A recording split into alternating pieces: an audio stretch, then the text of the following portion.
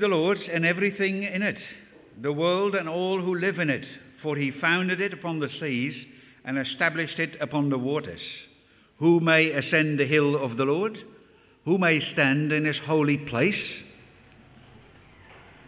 He who has clean hands and a pure heart, who does not lift up his soul to an idol or swear by what is false. He will receive blessing from the Lord and vindication from God his Saviour. Such is the generation of those who seek him, who seek your face, O God of Jacob. Lift up your heads, O you gates, be lifted up, you ancient doors, that the King of glory may come in. Who is this King of glory? The Lord, strong and mighty, the Lord mighty in battle. Lift up your heads, O you gates, lift them up, you ancient doors, that the King of glory may come in. Who is he, this King of glory? The Lord Almighty. He is the King of glory.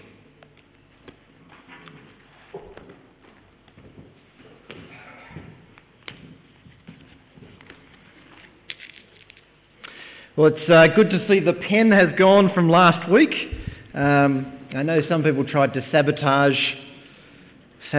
me by replacing the pen on the pulpit, but it's gone, so we can all be thankful for that.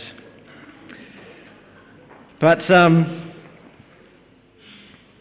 I wonder who the most famous person is that you've ever met. I know Adam, he's a believer, he's a bit of a Bieber fan, we discovered last week, and he's not really. But I know he'd really love to line up to meet Justin Bieber. Maybe you're the same. Maybe you're a One Direction person. I don't know. I met John Howard once. That was awkward. And I had a really awkward conversation with Peter Cosgrove. And not one of the finest moments in life. And I caught the plane once with Ricky Ponting. He was 20 rows in front. But I think our eyes met in the waiting lounge, and we kind of the head wave. Well, I don't know who the most exciting person is that you've met, or who the person that you'd really like to meet is, but Psalm 24 is a psalm about a meeting. But it's not just about any meeting, it's about a meeting between God and man. And that's what we're looking at this morning, this psalm which speaks about this meeting between God and man. Before we get into it, it's maybe worth saying that quite a few years ago actually, I heard a sermon by David Jones from Hobart on this psalm, and I found it very helpful, and so I think a lot of what I'm going to say today is reflective of his insights on this psalm. But the psalm starts with an observation about who God is. So in verse 1, David writes, "The earth is the Lord's and everything in it, the world and all who live in it." So David starts by saying that the world belongs to God.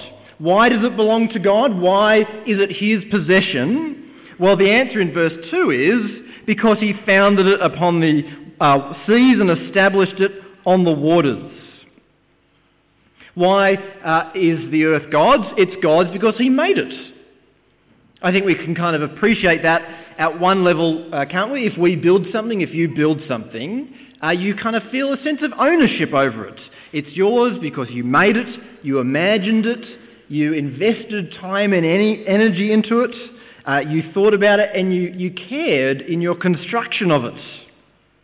I don't know how many people came to the market on Friday night, but at the market there were loads of people who'd made stuff themselves to sell. Now imagine that there's a person there selling some knitted socks, and I came up to them and I said, "I'd like to take these socks." And they said, "That'll be $20. And I said, I'm sorry, you've misunderstood me. I'm not buying them. I just want to take them. I'm just going to take them." And they said, "You can't do that. I made them." I said, "Well, what does that matter? It would be an outrage, wouldn't it? It would be an outrage because they'd invested their time into making it. It was theirs. They'd made it. It wasn't mine to take. It's an outrage for a pair of socks. What is it when we do that to the God of the universe? When we take God's world away from God? Of course, as humans, we're pretty clever at sort of finding ways of justifying ourselves and making ourselves feel better about taking God's world from God. And one of the key ways that we do that is to deny that God created it at all. Imagine that conversation again at the knitting stall. I'm taking these socks, but they're not yours to take. I made them. They took me hours to make. And then I said, you didn't make those? They just made themselves. It would be an outrage, wouldn't it? I mean, some people's socks might look like they made themselves, but in truth, they've invested time into them, haven't they? And they're theirs. They own them. They're not mine to take. And if that's an outrage with a pair of socks that we might make, what is it when God has invested all his time and energy into creating our world, into creating us? And then we steal it from him. We say, no, you didn't make this. It's an outrage.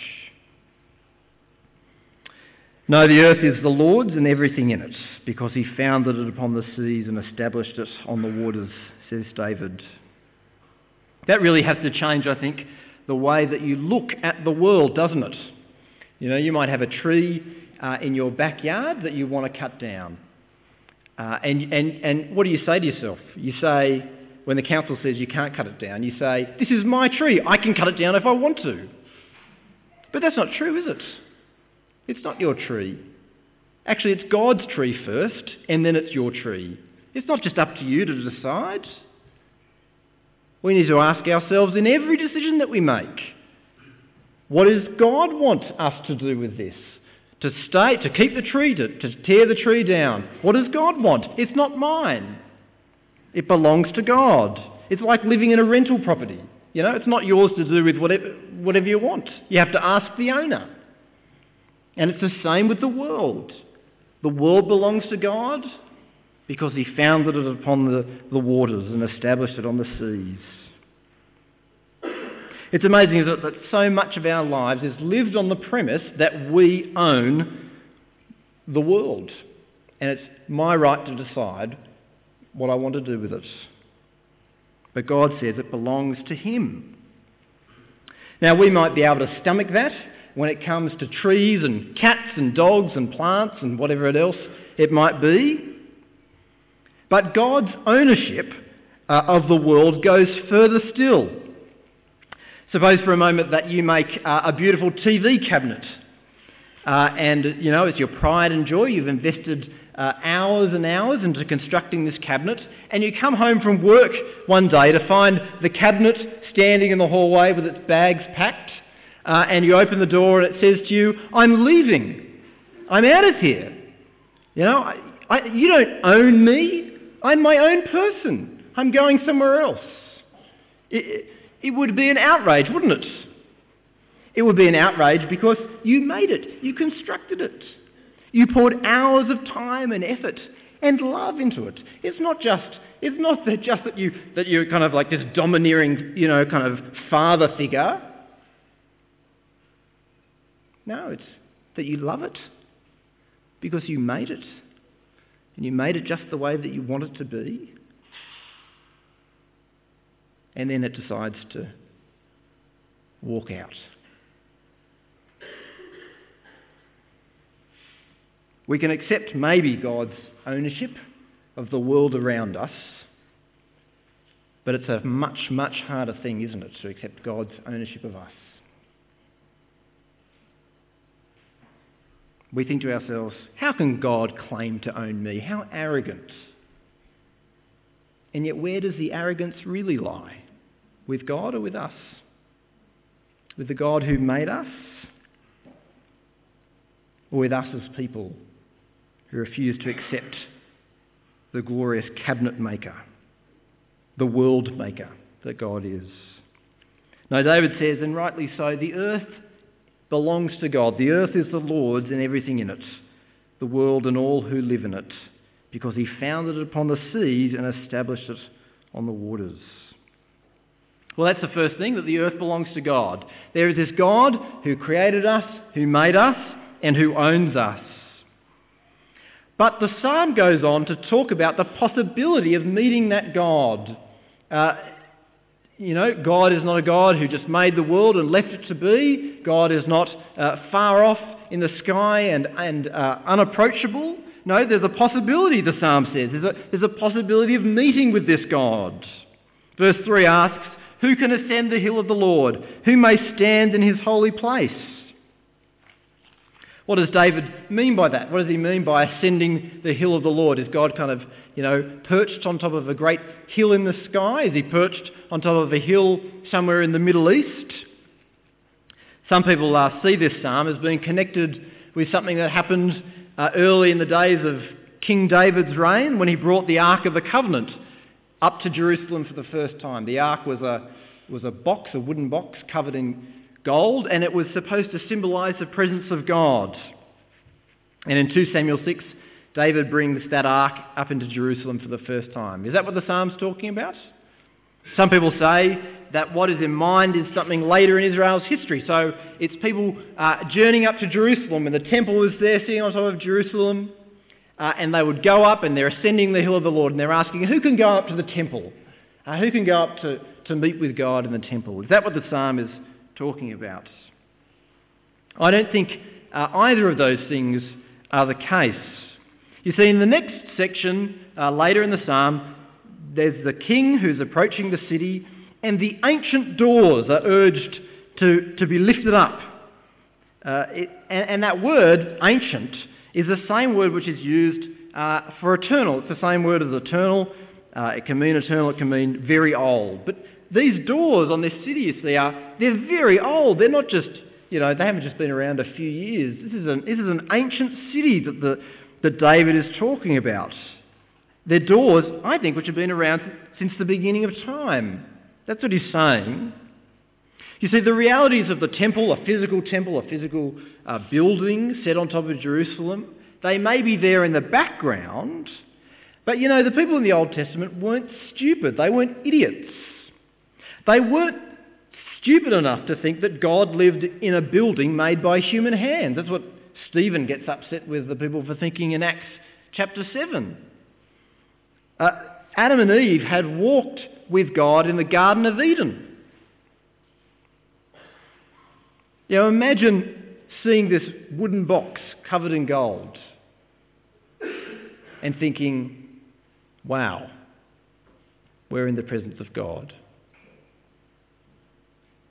They weren't stupid. They knew where they'd come from, where humanity had come from. Humanity had come from the Garden of Eden. And God had given them this rich symbol, yes. But they weren't silly. David, in the first verses of this psalm, has pushed our minds back to the creation of the world. He's reminded us God created the world. He founded it upon the seas. He established it on the waters. He's saying to us, do you remember that time? Do you remember reading about that? Do you remember hearing about that when God created the world? What was it like? Men and women walked with God. That's what it was like. And you can just imagine David walking up the hill of Jerusalem to the Ark of the Covenant, sitting on top of the hill, and you can just imagine him walking up and thinking to himself, who can ascend the hill of the Lord? Not this hill in the middle of the Middle East. No, who can ascend the real hill? Who can do what Adam and Eve did and walk with God? Walk with the God who made them and owned them. Who can do that? Well, David gives the answer in verse 4. He says, he who has clean hands and a pure heart, who does not lift his soul to an idol or swear by what is false. There's two key requirements there. Clean hands and a pure heart. Clean hands, it's probably better to think of innocent hands. That's better translated as innocent hands. It's not connected with the clean and unclean in Leviticus. You might remember that from last year. It's a different idea. The idea here is innocence.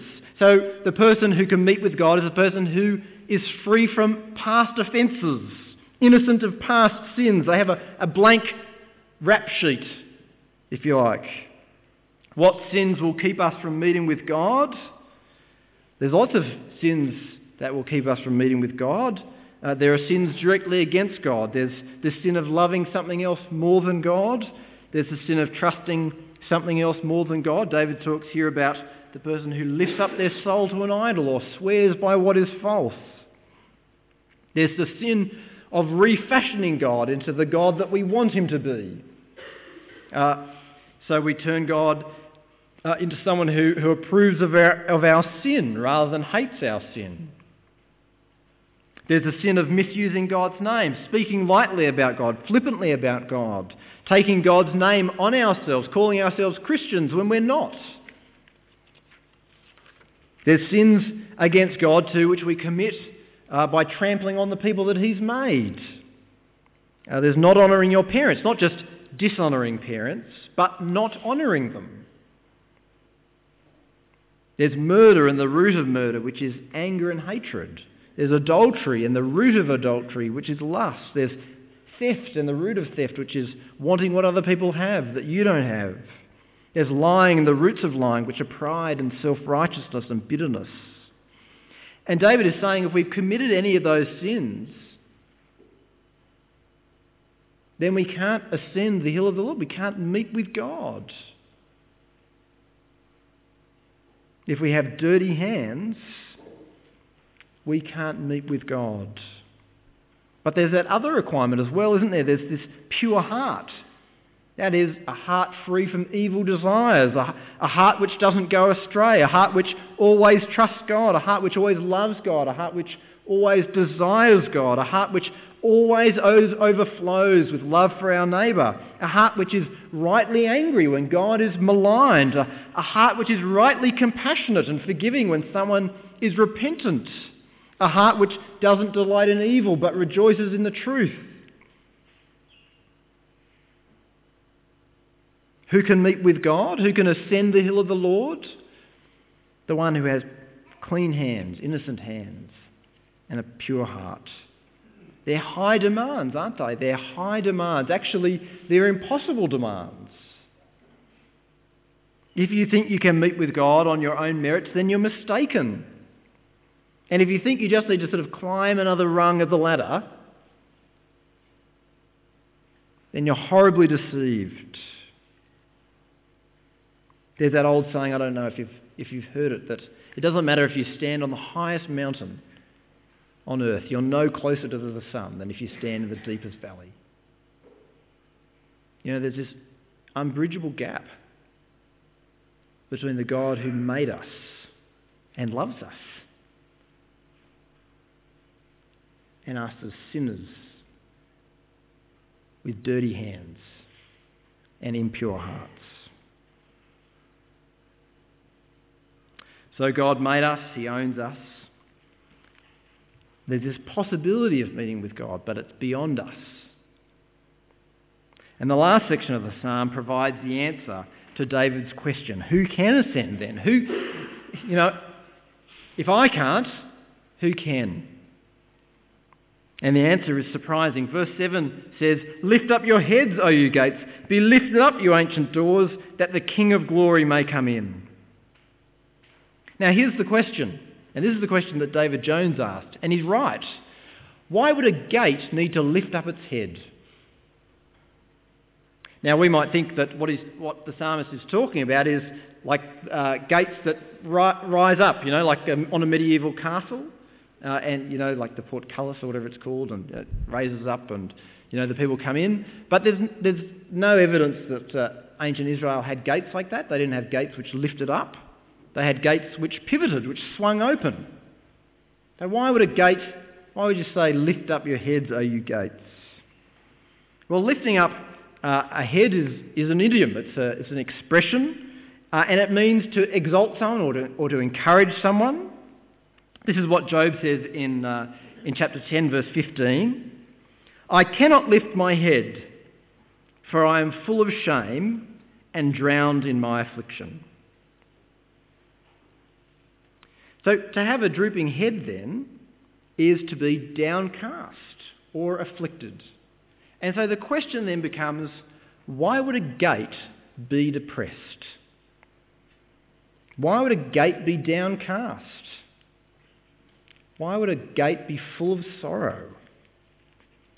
It doesn't make any sense. Until you think about David's question. Who can ascend the hill of the Lord? Why would a gate be downcast?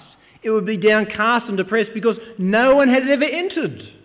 Since the creation of the world into the time of David, no one had ever climbed the hill of the Lord. The gates of the city of God had never opened. People had come knocking, but they weren't allowed to enter. The gates of heaven, which led to the presence of God, were rusted shut because no one was found worthy to climb the hill of God. And then the call goes out to rejoice and to be encouraged that the King of glory might enter the city of God. Who is this King? Verse 8 asks.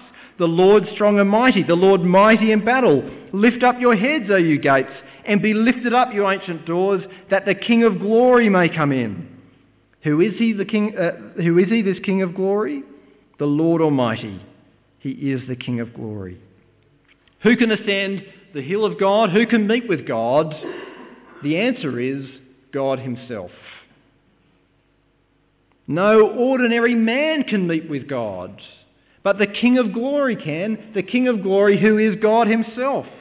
He is the only one who's suitable, qualified to meet with God. God, the King of glory, can meet with God. How does that help us, though?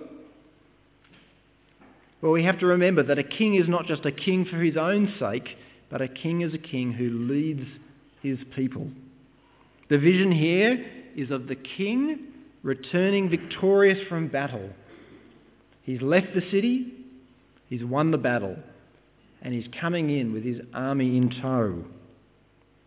And when Jesus, the Son of God, came down from heaven, he came down into our world, into the corruption of our world and our lives, and he won the victory.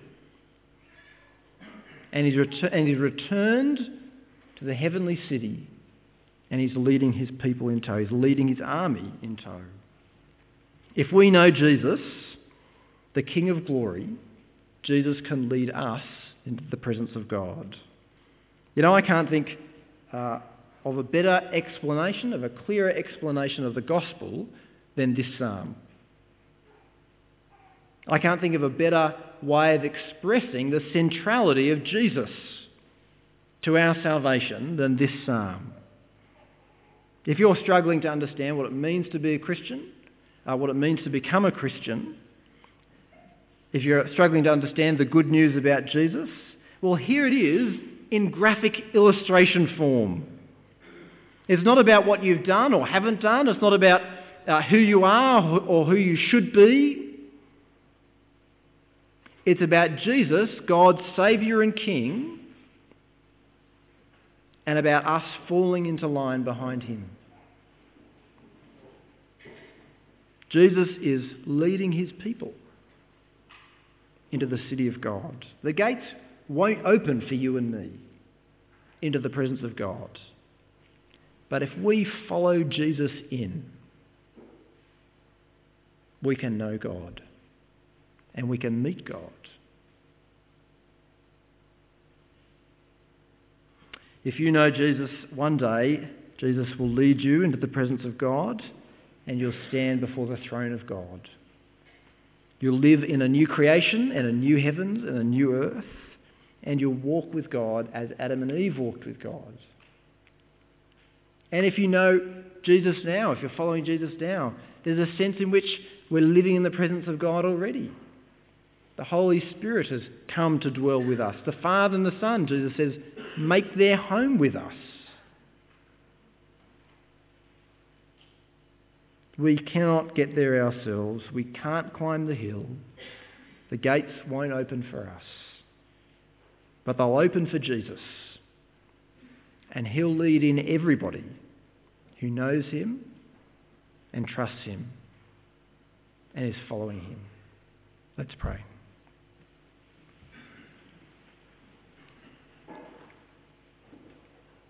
Dear Lord and Heavenly Father, we thank you for this profound psalm that David wrote thousands of years ago as he reflected on what it would really mean to know you and to meet you. Lord, you don't dwell in buildings made by people, in temples or in churches. Lord, you dwell in the highest heavens, and yet in Jesus Christ you came to dwell on earth, that he might win the victory over sin and death and hell and corruption, and that he might lead his people victorious into your presence. Lord, we ask that each one of us would trust not in ourselves, but in Jesus Christ. Lord, we ask that you'd enable us to fix our eyes on him, the author and perfecter of our faith, who for the joy set before him endured the cross, scorning its shame, and then sat down at your right hand.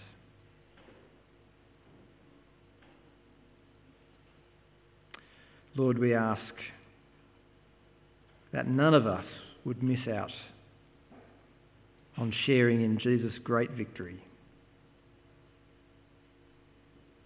and in knowing you. We ask it in Jesus' name. Amen.